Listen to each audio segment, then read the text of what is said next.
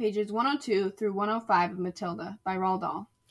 On a beautiful morning, Matilda and Lavender were standing in a corner of the playground during morning break on the third day of school and were approached by a rugged 10-year-old with oil on her nose called Hortensia. New scum, I suppose.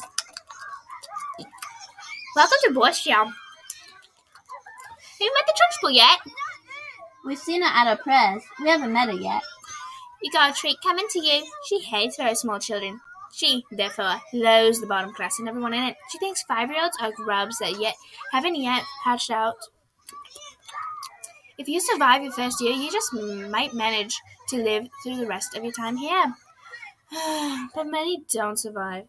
They get carried out on stretchers, screaming. I've seen it often. I suppose you know the Trunchbull has a locked-up cupboard in her private quarters called the Chokey? Have you heard about the Chokey? No.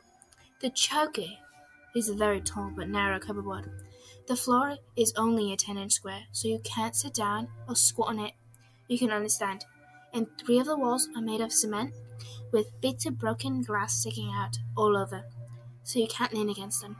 You have to stand more or less at attention all the time when you get locked up in there. It's terrible. Can't you lean on the door? Don't be daft!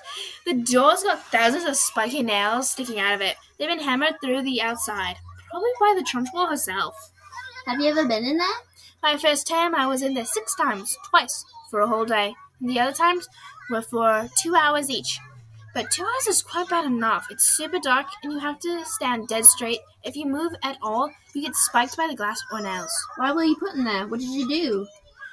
The first time, I poured a half a tin of golden syrup onto the chair the Trunchbull was going to sit on at our class during our prayers.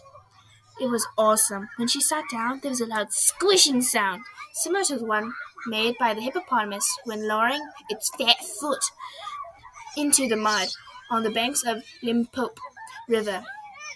But you're too small and stupid to have read the Just So stories, aren't you? I read all of them. You're a liar. You can't even read yet. But anyways, she jumped up and the chair came up with her. She pulled it off and some of her green pants came with it. And her hands were full of syrup. You should have been there to see it. But how did you know it was you? A little square named Ollie Bogwhistle snitched on me, so I kicked his 2 front teeth out. And the Trunchbull put you in there for the whole day?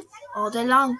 I was off my rocker when she let me out. I was babbling like an idiot, and I had cut marks all over me from the glass.